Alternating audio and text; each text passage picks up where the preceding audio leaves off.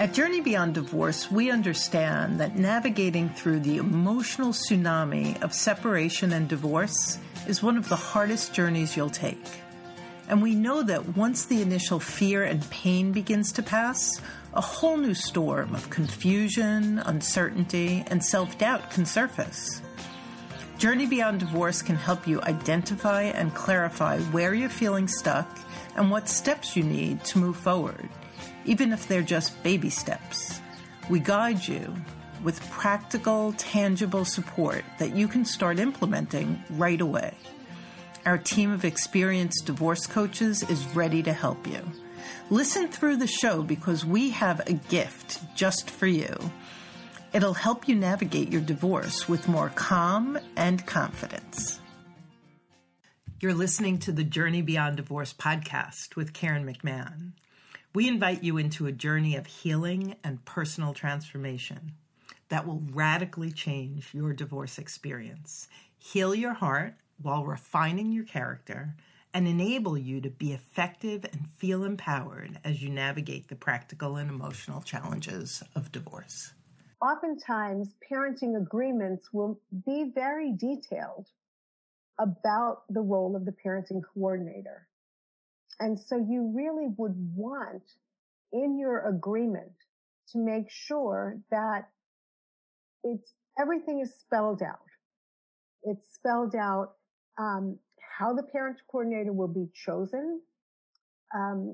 Sometimes you want to spell out how long you and your child's other parent have to choose a parent coordinator, because one person can kind of hijack the process of choosing the parent coordinator. So, you want to, if you need one, you want to make sure that it's possible to get a parenting coordinator in place. And then you want to know what is the range of authority of the parent coordinator, because that can really be defined in your agreement. You're listening to our series on divorcing a narcissist and high conflict divorce. If you've felt emotionally battered in your marriage and now feel like you're failing again because an amicable divorce is simply not possible, this series is for you. Designed to honor the complex, emotionally tumultuous set of circumstances you're facing, we provide a playbook, a deep level of guidance and support to bolster you through and beyond the divorce process. Our guests include mental health professionals, attorneys, court-appointed experts for the children, and more. Welcome back to our series on high conflict divorce as we continue chatting with child-centered professionals. Today, we learn about the role of the parent coordinator. Parent coordinators, as I've learned, can be lawyers, mediators, or mental health experts. Their role is to help high conflict co-parents learn how to make the best decision for their children. And when the co-parents can't, the parent coordinator can provide an opinion. Today, our guest shares what parent coordinators do, when to bring them into your divorce process, the questions to ask to ensure that you hire the best expert given your needs, and so much more. I'm thrilled to introduce Dr. Lauren Berman, who has her PhD in clinical psychology and has been in private practice since 1985. Lauren has considerable professional experience in treating children and families of divorce. Lauren is trained in high conflict co-parenting counseling, parent coordination, interdisciplinary collaborative divorce practice, and mediation. And Dr. Berman also co-authored a book titled Loving Your Children More Than You Hate Each Other, which is a book for high conflict divorcing parents and was published in 2018. Welcome, Lauren. Thank you, Karen. Thanks for having me. It's great to have you here. And, when you and I were speaking earlier, one of the things that you had said was the more our listeners know about the role of a parent coordinator, the more input they'll have into the details of the settlement agreement that references parent coordination, and that will be able to serve their needs. And so I'm really excited about going through all of the details of what a parent coordinator is and what our listeners need to know to have the best possible experience. So let's just dive right in and start with the basics. Can you describe what a parent coordinator is? Sure, Karen. Parent coordinator is a professional, a mental health professional or an attorney who's specifically trained in parent coordination and deals with conflict management for divorcing and post-divorce parents. The parent coordinator helps with the implementation and clarification of the parenting plan post-divorce and helps facilitate resolution of disagreements that parents have about the details of the plan and anything that's not covered by the parenting plan. Parent coordination is a form of alternative dispute resolution. Can you explain how that is, that it's an alternative? How it is an alternative dispute resolution, say, as opposed to a therapeutic intervention. Dispute resolution in the sense that we don't go to court. We work this out essentially out of court in a mediated kind of forum. And most parent coordinators do have mediation training. Okay, so of course, our audience is going through what they at least consider to be a high conflict divorce. And the people listening to this program have children. And so one of the concerns is, how am I going to make decisions and navigate the variety of issues that come up that where you, the listener, and your spouse may disagree. And what I hear you saying, Lauren, is this is, as a parent coordinator, you come in, you listen to both parties, and you mediate in a way to help them come to resolution. Is that accurate? That's accurate, except there's something else in there, which is there is a parenting agreement. So in other words, we're not mediating in a vacuum. We're looking at that agreement that has either been stipulated between them or has become a court order. And then we are using the agreement as a framework to be able to help resolve conflict. Parenting agreements can't really cover every single thing that could possibly come up, over the course of, many years of a child's minority. Right. And I would imagine with so many people having joint decision-making, that with high conflict, that would be a key area where someone like you could be incredibly valuable. Absolutely. I think more and more parents who are either negotiating a joint custody, which is really about decision making, joint parental custody, are needing somebody to be there in the event that they aren't able to come to a decision on a major issue together. Absolutely. And before we go any further, I think an important question is, what isn't parent coordinating? So we're saying what it is. What isn't, right, so that people aren't thinking they're going to use this individual for the wrong reason? Right. Great question. I really appreciate that, because parenting coordination is not therapy. It's not counseling, and it's not legal representation. So even though your parent coordinator may be a mental health professional, it is very distinguishable from therapy or counseling. And even if your parent coordinator is an attorney PC, that person that parent coordinator is not representing either party legally. Right. Parenting coordination does not result in a custody or visitation evaluation. So the parent coordinator is not a forensic evaluator. It's not making any kind of an evaluation of parenting. And the parenting coordinator cannot change roles into that of an advocate or of a therapist for anybody in the family. So if you're hired to help resolve disputes, that alternative dispute resolution that you spoke about, then that's your role. As those parents begin to co-parent post-divorce, they come to you when there are issues that they can't resolve themselves, and you help in that process. Exactly. Perfect. That's exactly it.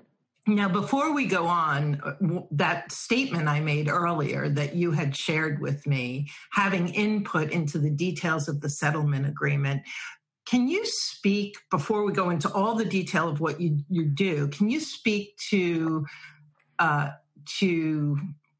do I want to ask this? What would you say to our listeners who haven't yet created a settlement, who know they're going to have difficulties with their soon-to-be ex? What would you say to them about how they should talk to their attorney and craft the settlement agreement to include a parent coordinator? Good question again. Excellent question. So I think it would be important for your listeners to know that these oftentimes parenting agreements will be very detailed about the role of the parenting coordinator. And so you really would want in your agreement to make sure that everything is spelled out. It's spelled out how the parent coordinator will be chosen. Sometimes you want to spell out how long you and your child's other parent have to choose a parent coordinator, because one person can kind of hijack the process of choosing the parent coordinator. So, you want to, if you need one, you want to make sure that it's possible to get a parenting coordinator in place. And then you want to know what is the range of authority of the parent coordinator, because that can really be defined in your agreement. So you can have a rule, for example, like after X number of conversations about an issue, you'll see a PC, and then if there's no progress, either person can go to court. Or you want to define if your parent coordinator has what's called tie-breaking authority, where if the two of you cannot agree and, there's been an investigation of what the issue is, that the parent coordinator can make a binding recommendation. This can be in your agreement. So you could also have in your agreement that if the parent who agrees with the recommendation of the parent coordinator can have decision-making authority for that decision. But you really want to be clear about the scope of authority for the parent coordinator to include a clear definition of the issues that will be dealt with, the length of the commitment, the fees, and how they're going to be paid. So are they going to be split 50-50? Is one person going to pay in the entirety? Or will they be paid on a pro rata basis, consistent with how you might pay for your unreimbursed medical, other kinds of pro rata fees? You want to also have in the parent coordinator's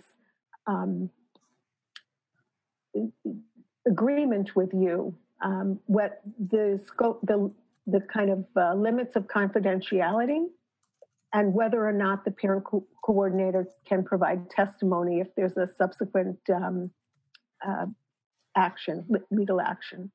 So that last one, and this is so helpful, because I think if you're listening and you're thinking, I'm going to need a parent coordinator, knowing that you want to have all of this detail written into your divorce settlement agreement as opposed to, oh, we'll just hire a parent coordinator afterwards. Right. I think this is worth the price of admission right here, what you just said. Now, I just want to clarify that last piece. Were you talking about a separate agreement in the parent coordinator agreement, the limits of confidentiality, or would that also be part of the settlement, the divorce settlement agreement? It could be part of your divorce agreement, but generally, it is part of the separate retainer agreement of the parent coordinator with the parents. Okay, so let's hold off on that then, because I want to get to that a little bit later. So this is great. Is there anything that you didn't touch on before we move on to my next question? No. Well, there's one thing, Karen. Sometimes I have seen parenting agreements that lay out a schedule for the parents to meet with the parenting coordinator, like once every 3 months or 2 times a year or 6 times a year, whatever. And oftentimes those kind of, that language in your agreement can tie the hands of the parent coordinator because it may create too much of a barrier to deal with issues as they come up. So if the agreement says, you should meet with the parent coordinator twice over the course of a year or something, well, if something comes up and it's that one parent would have the right to say, well, we're not supposed to meet with the parent coordinator except for twice a year. Right. So you don't want it to tie the hands of the parent coordinator. Right. And so I would say to the listeners, if you want to have a certain number of visits on the schedule, talk to your attorney so that those visits don't preclude other issues coming up and being able to schedule. So that's a great point. So just if you're listening and this is a path you're going to be going down, definitely talk to your attorney about it so that you can have the flexibility that you need along with the structure that you're looking for. Okay, great. So when does the parenting coordinator come into the picture? Well, that's also a really good question, Karen, because the parent coordinator typically would come into the picture post-divorce when there is a parenting plan already stipulated to, or there's a judgment that has come through litigation. However, over time, what we're seeing is more and more attorneys asking, or judges asking for parent coordinator to be involved in during the pendency of the litigation. Because the truth is that families need to be able to function in the midst of a litigation. And parents who are litigating and are in high conflict oftentimes can't talk to each other, and yet they still need to parent their children. So, parent coordinators are being used more and more, even in the midst of the litigation. That makes so much sense, especially with these divorces, the high conflict ones that can go on for rather lengthy periods of time. And, right. And I'm curious, so if that's the case, if you've got this drawn out case and you're struggling with making the kinds of decisions that your kids need, how does that, a judge or an attorney suggesting you get involved during the case, how does that impact everything we just talked about in terms of the settlement agreement, or does it? Well, in the best case scenario, the parent coordinator can come in and actually help resolve issues that are being litigated so that the parents actually make their own agreement about certain issues. For example, in a matter that I've been working on, there was a question of a child's going to preschool or not, particularly during a COVID, in the COVID world. And this was being actively litigated by attorneys. But as a parent coordinator, if I could get parents to actually talk about what was important to them in terms of, and what their concerns were in terms of their child going to school, and get them to make an agreement, that piece of the litigation didn't have to continue. Lauren, as I'm listening to you, it sounds like in many of these cases, it would be really valuable. It's almost as if you're coming in and mediating, helping them mediate on the present day issues while they're also negotiating on the more long-term settlement. And what I'm hearing you say is, if you can come in and help parents get to the heart of what's important to them and why they're, let's say, holding their position, that might actually avoid some of the post-divorce challenges. Am I hearing that correctly? You are hearing that correctly. It also may shorten the litigation because the parents have worked out these issues that the attorneys have not been able to work out.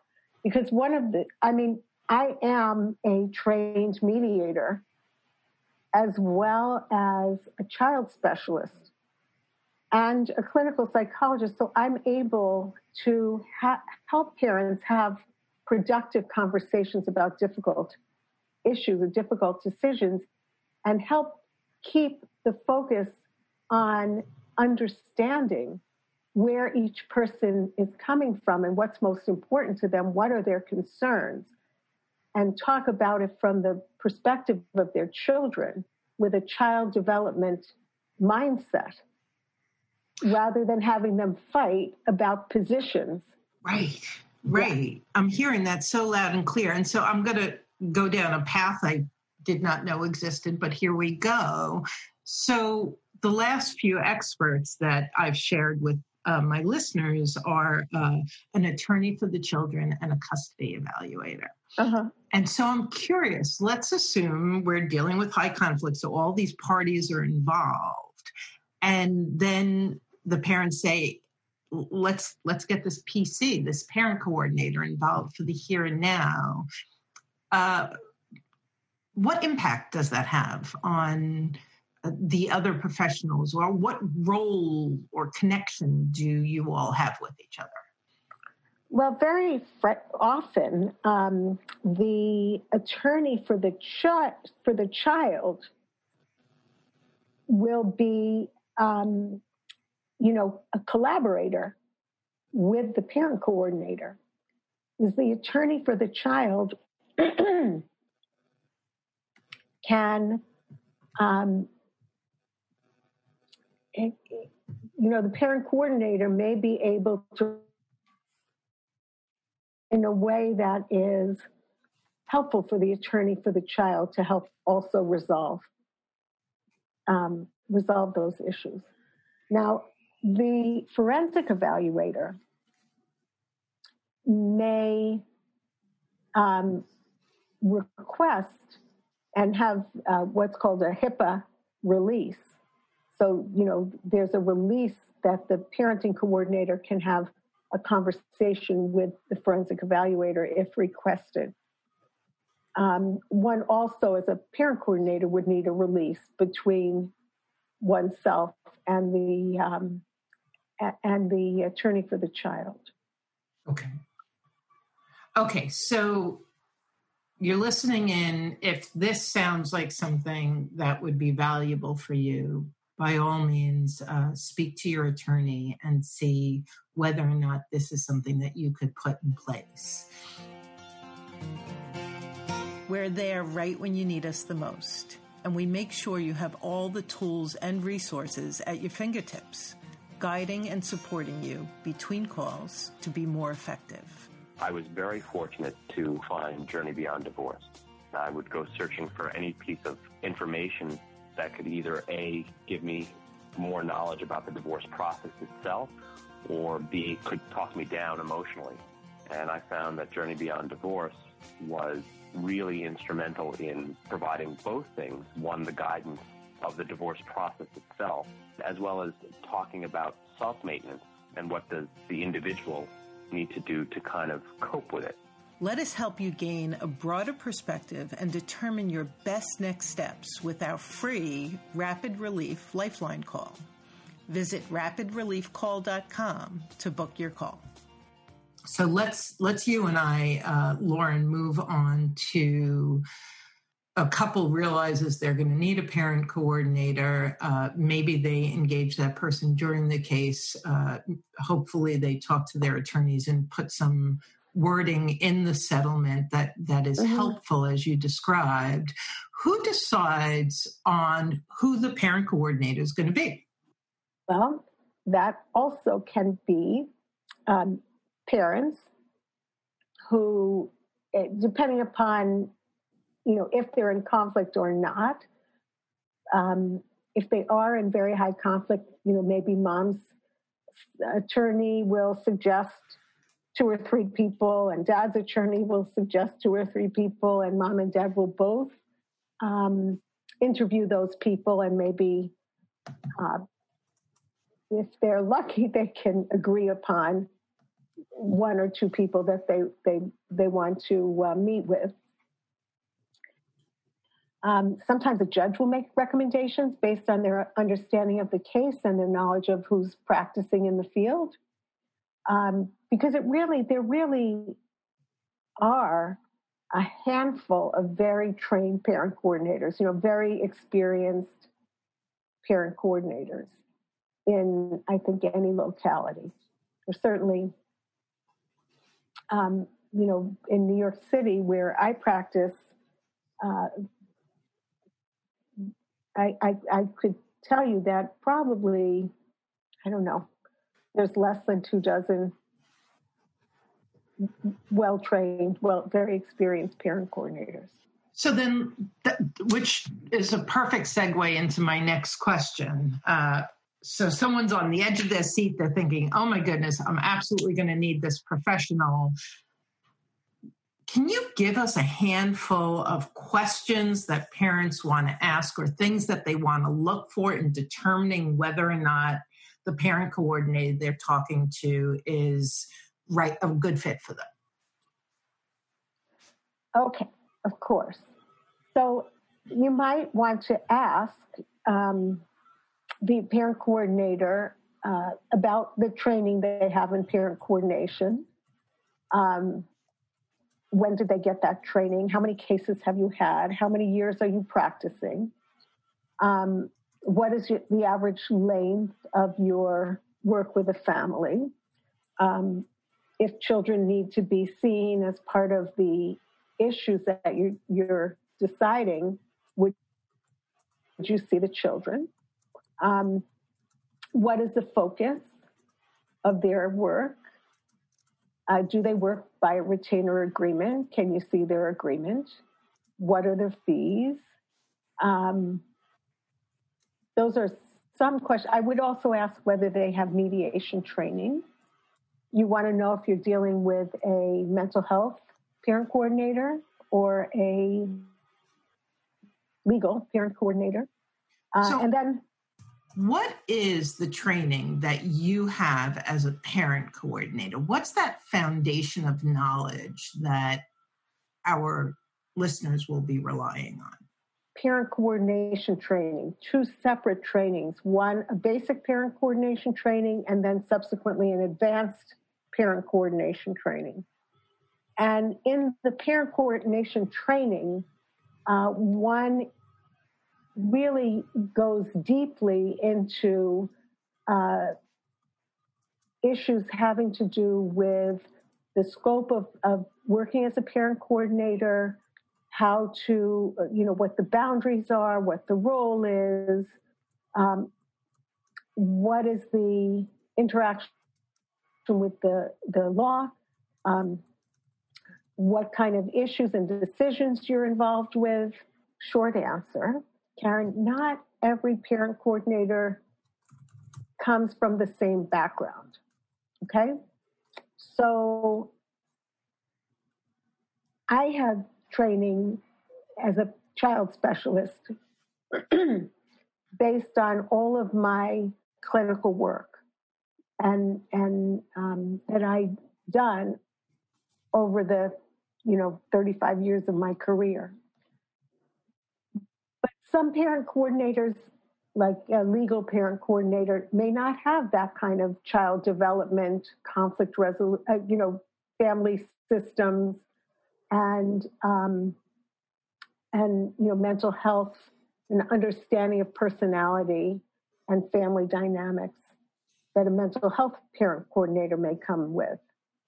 So let me ask you this, because I know that you have the mental health background and you may have a leaning toward that. But as I'm listening to you, I'm thinking, if I'm in a high conflict divorce and my soon to be ex might be on some spectrum or another in terms of disorders, I want to have someone with that keen knowledge of mental health and maybe child development in making those decisions. And so that's my thought. And I guess I want to ask you, what is your opinion of the value of having someone with a mental health background versus someone with just the legal or mediation background? I really think, obviously, I have a bias. A bias that I find that is really helpful for a mental health professional to be involved, especially when there are children with special needs and there are parenting issues and there are child development issues. But when there are only compliance issues, an attorney can be very effective as well. And many of the attorneys who are doing parent coordination are attorneys who've represented children. They've been the attorney for the minor child. So they also may have an appreciation of some of the, nuances of child development. Right. But you do want to be mindful of the background of the parenting coordinator that you choose.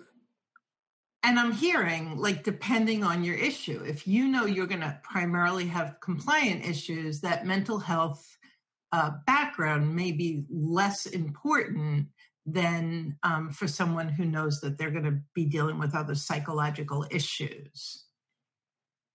Right. I mean, so the compliance issues may have to do with things like scheduling becomes a problem, or the parent doesn't return the child at the end of their parenting time, those kind of issues. An attorney PC may be more, more appropriate fit. Perfect. So let's move along here. What are the functions of a parent coordinator? How are you used by parents once they're engaging with you? You had said facilitate decision-making. Just a little bit more detail on that. Okay.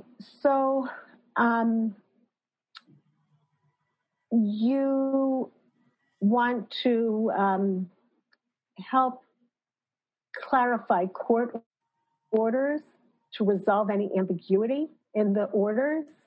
You might want to help parents calendar in advance to handle problems before they arise, to manage the roles of co-parents, to set in place protocols for roles when a family has repartnered where there's a step parent involved. Right. There are many, many ways that we work. I'm also personally trained as a co-parent counselor as well, which is another kind of co-parent work that one can do. It's not exactly the same as parent coordination, but I often, as a parent coordinator, will offer parents the work in developing skills, co-parent communication skills, at the very outset of our work together. But parent coordinators really help. They help facilitate decision making when parents don't agree, and also facilitate conversations and dialogue about parenting issues. They assess needs of the family, coach and educate parents, help resolve conflict, establish structure and protocols like how parents are going to communicate, Right. How they're going to identify and address issues, all of that. Yeah, and I just want to say to those listening, I mean, one of the things that I've just seen over and over again is people spend like oodles of time and money, and then they have a settlement agreement, and they go home, and the judge isn't involved anymore, the attorneys aren't involved anymore, and you're still dealing with the same personality. And so a lot of the same struggles come up, or somebody's not complying, like you said, and then you don't want to go back to court. You don't want to spend thousands of dollars more. And I'm just hearing, Lauren, that your role, it's almost like you're the mortar that can hold everything together post-divorce so that you can stay out of court, keep your kids away from the conflict, and still navigate that thorny co-parenting, agreeing, being open to communicating with, that happens post-divorce. Absolutely, Karen. I find that if I do my work as a parent coordinator well, that parents need me less and less, because I really like to teach parents how to fish rather than giving them a fish. So I really want them to be able to learn how to operate as co-parents post-divorce, to recognize this is now their critical role as essentially the co-CEOs of this business. Right. The business being to raise the children that they created, that they love, to healthy maturity, a healthy adulthood. And that really these parents have the power to give their children a family at peace, or to give their children a family at war. Right. And so what I really try to help to do in my parent coordination work is to front load the parent coordination with skill building, teaching parents how to approach a problem, how to define the problem, how to recognize what's important to each of them, and then brainstorm possible ideas for resolution, how to work together as a team to solve the problem. So, just to give you an example that I'm making up, let's say there's a medical concern for one of the children, and it may be best handled by a specialist. So I might help the parents if one person is in agreement, we need a specialist, and the other person is resistant or reluctant. Talk that through. What are your concerns? What are you most worried about? What would be the cost of, not just the financial cost, but the emotional cost of going forward with this? What is the possible benefit of going forward with it? Like, really to talk through the issue. And then if they agree, if they're still not in agreement, could they have a conference call with their pediatrician to hear what their pediatrician has to say? Would they agree to take the recommendation of the pediatrician? And then, to take it one step further, can they both do some research to find 2 or 3 people that they might consult? And then who's going to call whom? And how are they going to, just what are the logistics around making this decision? And before you know it, people are often shifted from their conflict with each other to working together as a team. Yeah, no, that sounds perfect. And I love the idea of the skill building in the beginning. And, even people, one of the big things I coach my clients post-divorce is, you've been on the battlefield, you've had all your armor on, you're like in the defensive position, and it's time to drop all of that, right? It's time to put that away and move on with your life and try to engage with your ex without all of that expectation of conflict and hostility. And as people grieve and they settle, oftentimes a lot of that goes away. Mm-hmm. And yet we have a lot of clients who are divorcing someone who might be on the bipolar or the borderline personality or the narcissistic spectrum. And so they're wired in such a way that kind of chaos and conflict is not so easy for them to drop. Right. And I'm curious, in those situations, I remember earlier you said something about the authority of a PC. So when you're in those situations where you're really dealing with a person who can't necessarily take on those skills and stay in that cooperative lane, what are your choices as a PC to move those parents to agreement?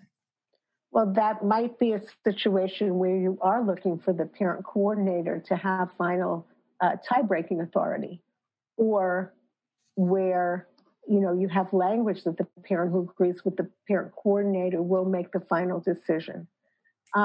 Really, what you want to pay attention to is that the more conflict there is in the system, the better boundaries you need, the more clarification you need in your agreement.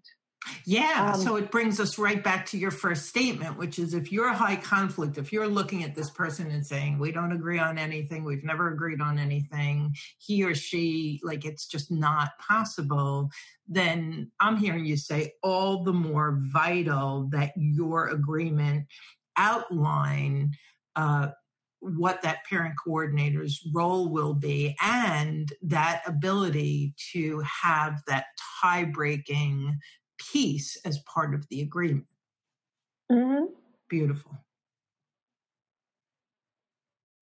So just to stay on that for a second, can we just go over the range of authority of a parent coordinator? Can you give us from the least to the most of what you've experienced? Well, some agreements are very specific that all the parent coordinator can do is have 2 or 3 conversations about an issue. And then if the parents haven't resolved that issue, they can go to court. So that is an example of an agreement that it allows for some conversation, some facilitated conversation, but it doesn't really help to come up with a decision. Mm. On the other end of the spectrum is an agreement that's very, very detailed and deliberate, that the parent coordinator will have tie-breaking authority if parents cannot reach a decision after X number of sessions. And then, there's everything in the middle. So let me ask you, I am in New York, and I've shared a lot of my story with my listeners. And one of the things 14 years ago, when I was going through my divorce and a parent coordinator was being recommended, back then we were told that anything we discussed with the parent coordinator was not confidential, and that the parent coordinator could then advise the court. And I think that's changed, at least in New York. So if you could speak to, if you know about other situations in other states, if you just know New York, if you could just speak to that. Is that ever a possibility where the parent coordinator has that level of authority? I really just know New York. Mm-hmm. I don't know other states. And just in general, all 50 states are different. Yes, I realize in that. Their So then laws. if Every all you know is state is different. So if all you know is New York, I'll just ask the question again. Is there any authority now where the parent coordinator would be able to make a recommendation to the court? And is the conversation between you and the parents always confidential? Well, it can't be fully confidential because the parent coordinator could be subpoenaed to come to court. And the parents have to know that. It's at least a part of my agreement that they know that. On the other hand, in my agreement, I want the parenting coordination to be a meeting of parents, not a meeting of adversaries. I really want to begin to help parents get beyond the pain and the anguish and the conflict of the whole divorce process. So I do have a clause in my agreement that basically says that parents will not use whatever is said in parenting coordination or anything that we've agreed upon in filing court documents. And I have in my agreement that I will not go to court. But if I'm subpoenaed, then and ordered to testify, then I do have to. So if one party or the other is filing something and they say, we want, you're saying, no, my agreement says I won't do that. But if you're called by the court to, then you have no choice in the matter. Right. Okay. Although I will say that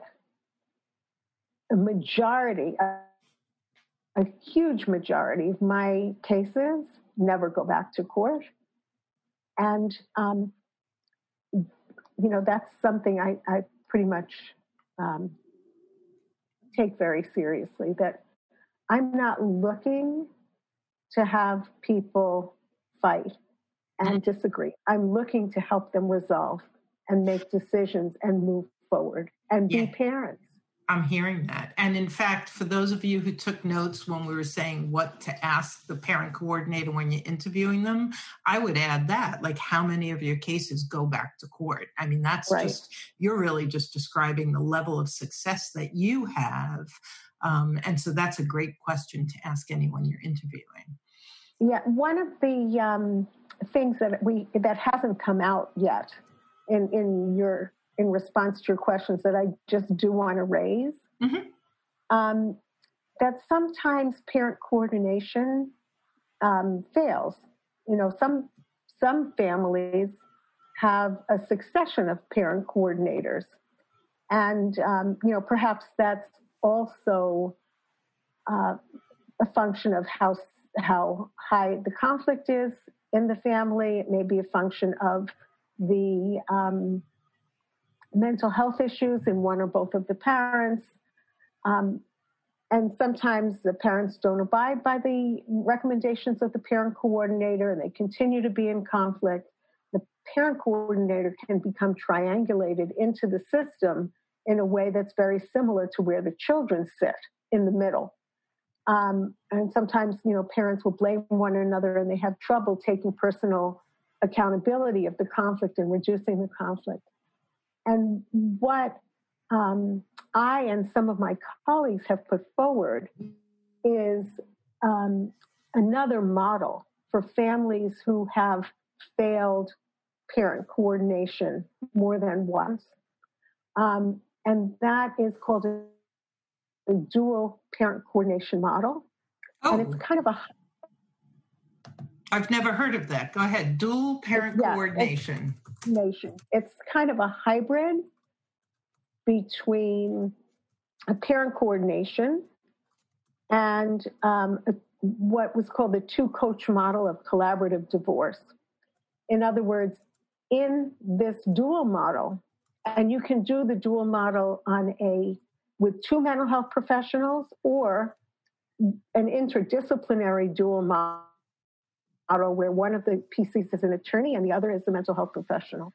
And in that case, with very high conflict families, each person has their parent coordinator who is like their parent coach, and can speak to them out of the earshot of the other parent about what they may be doing to increase or escalate the conflict, and be reason with them.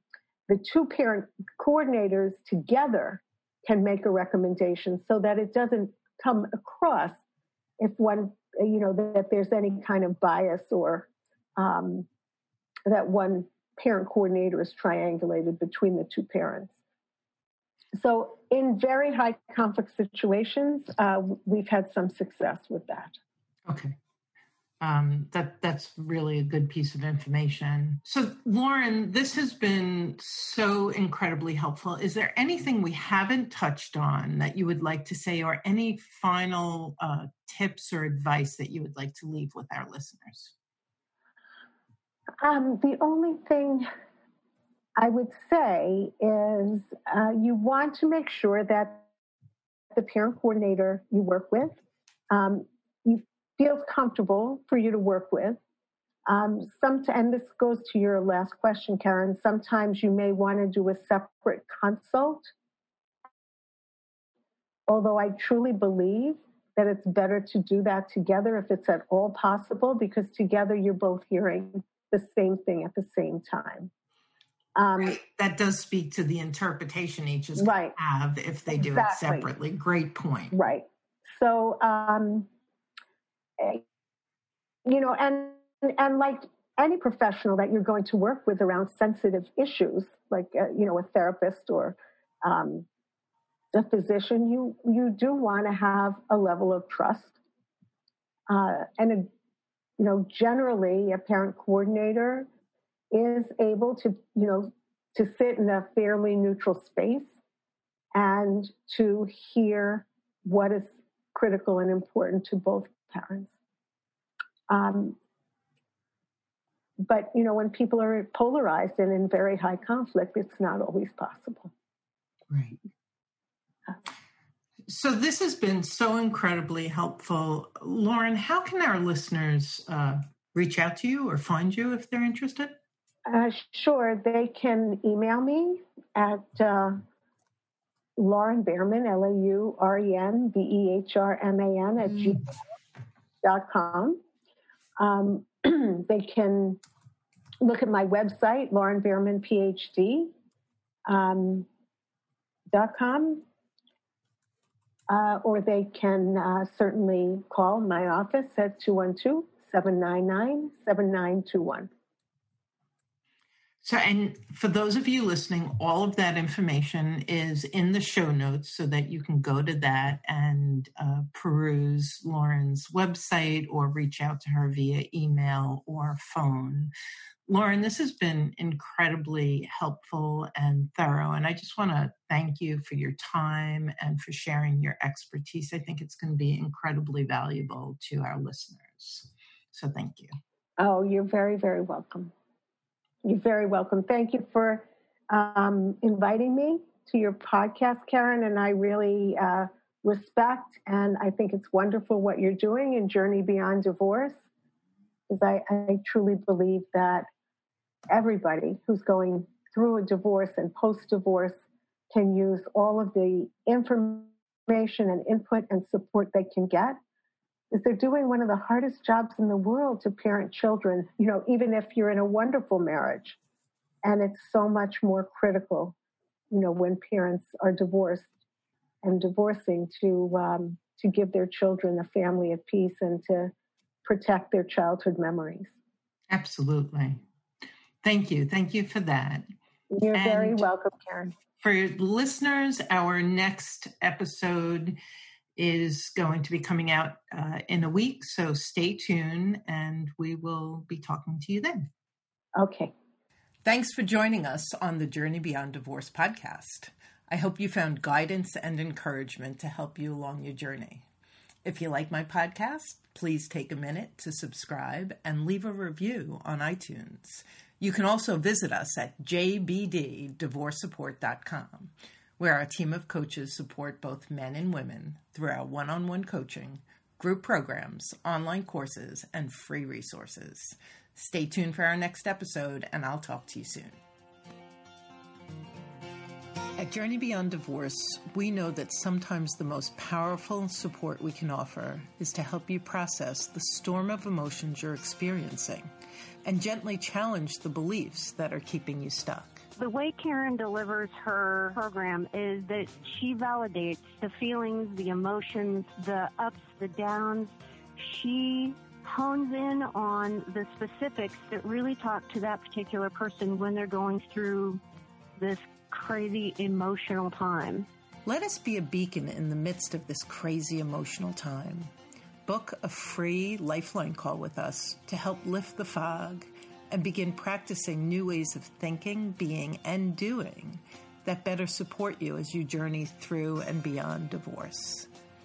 Our gift to you is taking that first step with you on your free Rapid Relief Lifeline call, where we help you navigate the emotional and logistical turbulence of separation and divorce. Visit rapidreliefcall.com to book your call.